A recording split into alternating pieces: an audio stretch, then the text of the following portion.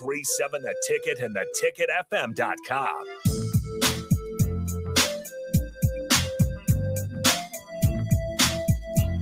Hey, welcome to the show.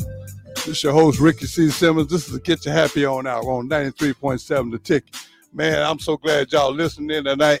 I even got one of my homeboys in Dallas, Texas, Bubba Taylor. I hope you hear me, man. I just want to give you some love. I appreciate you checking in and tuning in, checking out the show. You know, I want to talk to you guys a little bit before I introduce my guests. It's about a routine. You know, I think a daily routine, whatever works for you, especially if it's positive, preferably, I think is very important. A lot of times we get into these situations that we don't understand what's going on. I like to focus on the positive, and I always try to start my day off with a positive routine. Now, my routine won't work for nobody but me. So I suggest if you decide to start a daily routine, that you look into something that you can do and something that makes you feel good, because it's very important to keep the stress level down. And how I keep mine down, like I said, it won't work for nobody but me. But like I start my day every day at 3 a.m. Doesn't make a lot of sense to a lot of people, but that's what I do. You know, I turn my life over to God. I do a set of spiritual readings. I drink coffee out of a prison mug. Now, that don't make sense to nobody but me. But see, that's what works for me. And I'm just encouraging everyone to make sure that you get a routine that's comfortable for you. You know, and a routine will actually help you start your day off in a way that's productive and positive. You know, I'm talking about routines, but I got to be real honest with you. I got to get to my guests, because this guy here knows all about routines. Boyd Epley, how you doing, man?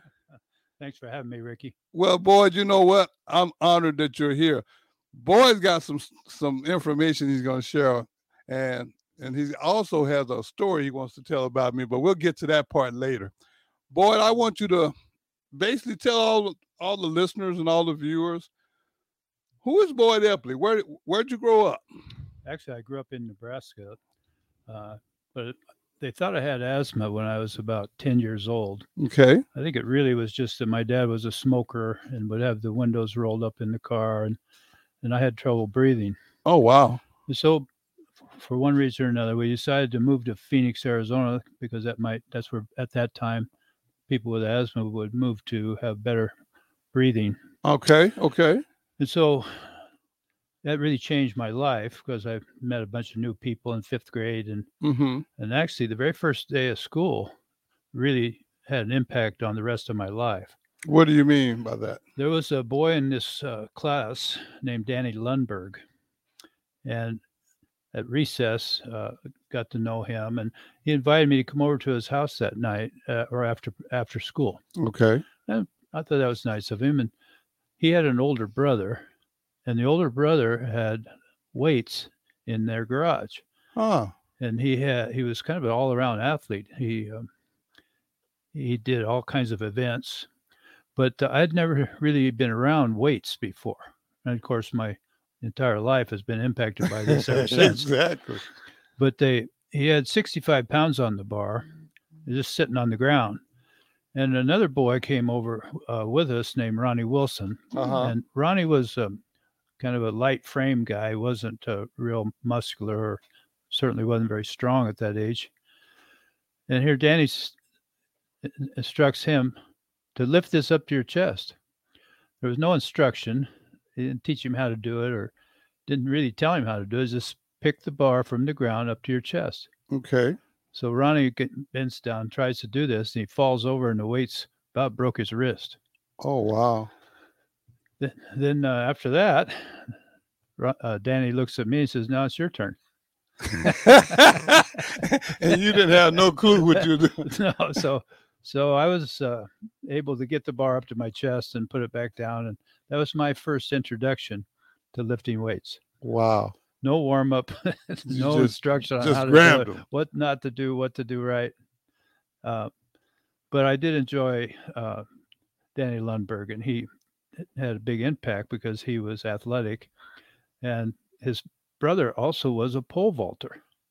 And so because of that, I learned how to pole vault before I ever went to high school. Oh, wow. Okay. And in high school, my freshman year, I went to a high school that was an older school because the new high school in my neighborhood wasn't quite finished yet. Okay. So I got to go to the new high school as a sophomore in high school. And This is still in Arizona, is it? this is in Phoenix. Oh, okay. And actually, when I started 7th grade, my dad bought me a set of weights. Oh. But it came with instructions on how to be a weightlifter. And as I learned many years later, there's a lot of difference between what an athlete needs to do and what a weightlifter does. Correct. So these weights came, and everything was about Olympic the style of Olympic lifting. There's powerlifting, and there's Olympic lifting, and then there's also bodybuilding. But this set of weights came with just weightlifting instructions. So I really didn't get much out of it until I went to this new high school. It had a weight room, and it had a class where you could take and learn how to do it right. Oh, wow. Okay. And the instructor happened to be the head football coach and the head track coach. Wow. That really impacted my life because I became his linebacker, was the outstanding defensive player on the team, and also was a pole vaulter for him and was the outstanding track athlete. And so he really did have an impact for several years in my career, taught me how to lift weights. And another young man that was in my English class also had a big impact in my life. As a sophomore or as a junior in English, I sat next to a guy that ended up placing 5th in the Mr. America contest in 1976, Wow. which was several years later. So as a junior, I'm sitting here next to this guy that had huge arms. He only weighed about 154, but set the world record in the bench press later in his life. This guy was just an incredibly strong guy and a wrestler and a good friend of mine. I was about 160 pounds as a junior, and I wanted to gain 20 pounds to be more successful as a linebacker. So I asked this Pat Nevey, who was his name, Neve, Pat Nevey. Okay. So Pat, I got a set of weights, but I don't really know much about it. And I took this class as a sophomore last year, and that really helped me. But I need to gain about 20 pounds. What would you recommend? He said, why don't you come to my health club? So I went to his health club, which is open 3 days a week. And across town, it was open the other 3 days a week. So if you wanted to buy a membership, you could work out 6 days a week, but you had to go to the other gym. Oh, okay. For the yeah. Okay. So, and the same people kind of did that. Well, I paid I think it was $40 for 2 months, and I ended up gaining 20 pounds and good muscle. And I learned a lot because there were bodybuilders there were powerlifters there, and there were Olympic lifters there, and I got to see what was what and kind of how to do it. Okay. And on Saturdays they would do posing routines. Okay. And I wasn't ready for that, but I do remember they were impressed with my back. Evidently my back, I haven't seen my back, but evidently I got muscles in my back that are more dominant than most people. So anyway, that really impacted me in a lot of ways. And unfortunately, I was hurt before the state track meet, broke my leg, and wasn't able to get a scholarship to Arizona State University. It was what would have been the normal path for me. Okay. But I did get a scholarship to Phoenix College, Oh. which is a junior college, but they were a good track school. In fact, both my years there, we won the national championship in track for junior colleges. Okay. And I did set the national junior college record and got a full scholarship to the University of Nebraska. Oh, So I knew there was a segue to Nebraska coming. I just didn't know where. Okay. And so what happened was I would Phoenix College was about 20 miles away from Arizona State, across town, big town, across town. And once in a while I would drive out there and pole vault with the Arizona State guys. and they welcomed that. One day I was out there, and Nebraska track team was out there practicing for a meet coming up a couple days later. And the head track coach, Frank Savine. I know Frank. I remember Frank. Yeah. Frank was the one just before Gary Pepin. Yeah. I'm familiar with Frank. Frank walked over and he looked at me and he said, "Are you interested in Nebraska?" And I was doing real well that day. In fact, I jumped higher than the ASU vaulters that day. Oh, wow. I think I probably went 15 feet that day, and Nebraska's school record was 13.7. And so he's thinking, maybe I could help. He's doing a little recruiting. Yeah. So he just looked at me and said, "Are you interested in Nebraska?" And I said, "Yes. I was born in Nebraska, lived there 10 years. He said, "I'll send you the scholarship papers." Wow. Didn't take me to lunch. No further conversation at all. Just straight up, that's it. Yeah, but I like that about Frank. So when you came to Nebraska, you came as a pole vaulter? That's right. And now how did that work out for you at Nebraska? But I also came as a guy that lifted weights. Ah, gotcha. And now if you think about pole vaulting, you run 120 feet with a pole. Well, that's 40 yards. Okay. So I knew how to make myself run 40 yards fast, carrying a pole. Okay. And so when I got to Nebraska and I went in their weight room, it was terrible. Wait a minute, boy. You said it was terrible, huh? It was terrible. And it was about the size of your radio studio here, which is not real big. Not big. But they had a student weight room in the Coliseum. Okay. The football weight room was in the stadium in the Schulte Fieldhouse, which has since been torn down. Okay. And where the North Stadium sits now, the Osborne Complex. Right. But so I went in there, and they had one set of weights and 4 or 5 dumbbells, not pairs, just dumbbells. All different weights? All different sizes. Oh, man. And so over the years, we lost one of those dumbbells, but the other 4 are on display there now. When you walk into the new Tom and Nancy Osborne Athletic Complex, if you come down the hall, there's a display there with those 4 dumbbells. They're still there. And one of my classes that I took to graduate from Nebraska, one of them was in facility development, which happened to be something I used many times in my career. Mm-hmm. I didn't realize it'd be such a valuable class. I'm not sure why I even took it. But wow, I learned the height of an electro outlet, the thickness of walls, strengths of things, strengths of metal and wood. And I used that information a lot as we built weight rooms throughout my career. But anyway, the weight room was so bad that I would go over to the student weight room in the Coliseum basement. Okay. The problem with it was it opened out into a big open area where it was the men's locker room. So women were not allowed to go down on that level of the Coliseum. They weren't allowed to take the classes. So there was no females allowed there. In the Schulte Fieldhouse, women were not allowed in that building at all, even on the upper level. Because when the doors opened, there would be naked guys walking up to get their what they call the roll. You had your towel, shorts, and T-shirt and socks in a roll. Yeah. And the equipment manager would just hand you your roll, and you give them the dirty one, they give you a clean one. Well, they wouldn't always be dressed. And the doors, if they did open, they were open right to the public. Oh, gotcha. So no women were allowed in the building. So I'm really proud that I had a hand in changing that in both buildings over the years. Good. And in fact, I met my wife in the Coliseum weight room.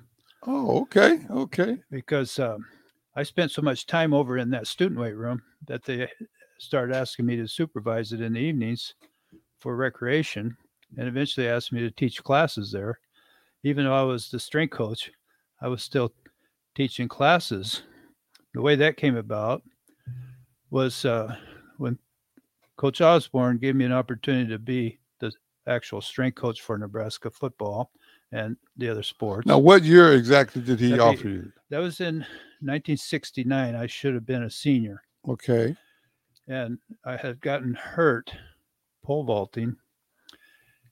And the doctors thought that it might be so serious that I could be paralyzed if I continued to be pole vaulter. Wow. So I had to wear a back brace for about a year whenever I did anything. I was just sitting here, I wouldn't have to wear it. But if I wanted to try to play racquetball or try to play golf or lift, I had to wear this full from chest to almost knee back brace for about 10 years. Oh, man. And unfortunately, they were wrong. I did not have a serious back injury at all, but that's what they thought. Okay. Medicine has been advanced many times over the years to where now their tools and their evaluations are much more accurate. Okay. But I did set the school record as a junior, but as a senior, when I got hurt, they decided to redshirt me for a year, which means I was on scholarship, but I couldn't compete. So I just trained all the time, spent a lot of time in the weight room trying to particularly rehabilitate my back. Well, Coach Osborne and the other coaches would see me going back and forth. Well, their offices were in the Coliseum, but they would have the players over in the Schulte Fieldhouse, and we'd be going back and forth all the time. So they knew who I was. They knew I was spending a lot of time in the weight room. And Coach Osborne one day called me over to his office, which was in the Coliseum, and he had Cletus Fisher with him. And they said, "We've seen you in the weight room, and we wondered if you wouldn't mind helping us show the football players how to lift." Wow. What might have brought that about, he didn't mention this, but I'll tell you what happened. I was eating at the training table with the other athletes, so I knew football players, but you don't just go in there and eat. You talk. Yeah, socializing. I knew them, they knew me, so forth. And track guys were spending more time in the weight room, and they were strong. There was a guy named Steve Jepson, a discus thrower. That was probably the strongest guy on the campus at the time. Because track guys have a longer off season, so they're always going to be a little stronger than football. Football's got too many other activities going on. But so anyway, there was an intramural weightlifting meet for the students in the student weight room. And I said, "Oh." Alexa, play 93.7 The Ticket. Okay. Go ahead. I'm sorry about that. Go ahead. So I decided I would enter this student weightlifting meet. And the bench press you do first, and I did okay on that. And I would go to the squat, and the squat record was, I think it was 340. Okay. Or, excuse me, it was 330 pounds was the record for Nebraska students. And Langston Coleman was in this meet also, and he was a football player, and he was a big, strong guy from Washington, D.C., and he lifted 340 and set a new record. Wow. Okay. And so when you have a weightlifting meet like that, you start with a weight and you get 3 tries. You can go up if you want at any height. You can go up as much as you want. You get your 3 tries, and then when the last person lifts, they move on to the next lift. Well, the guy in charge looked and he says, "Epley, you haven't lifted yet." I said, "That's right." So, well, the way this works is we take your weights, and then the guy that wants the most weight lifts last. And I said, "I know that." He goes, "Well, we're already up to 340. I said, "Well, I want to start at 400.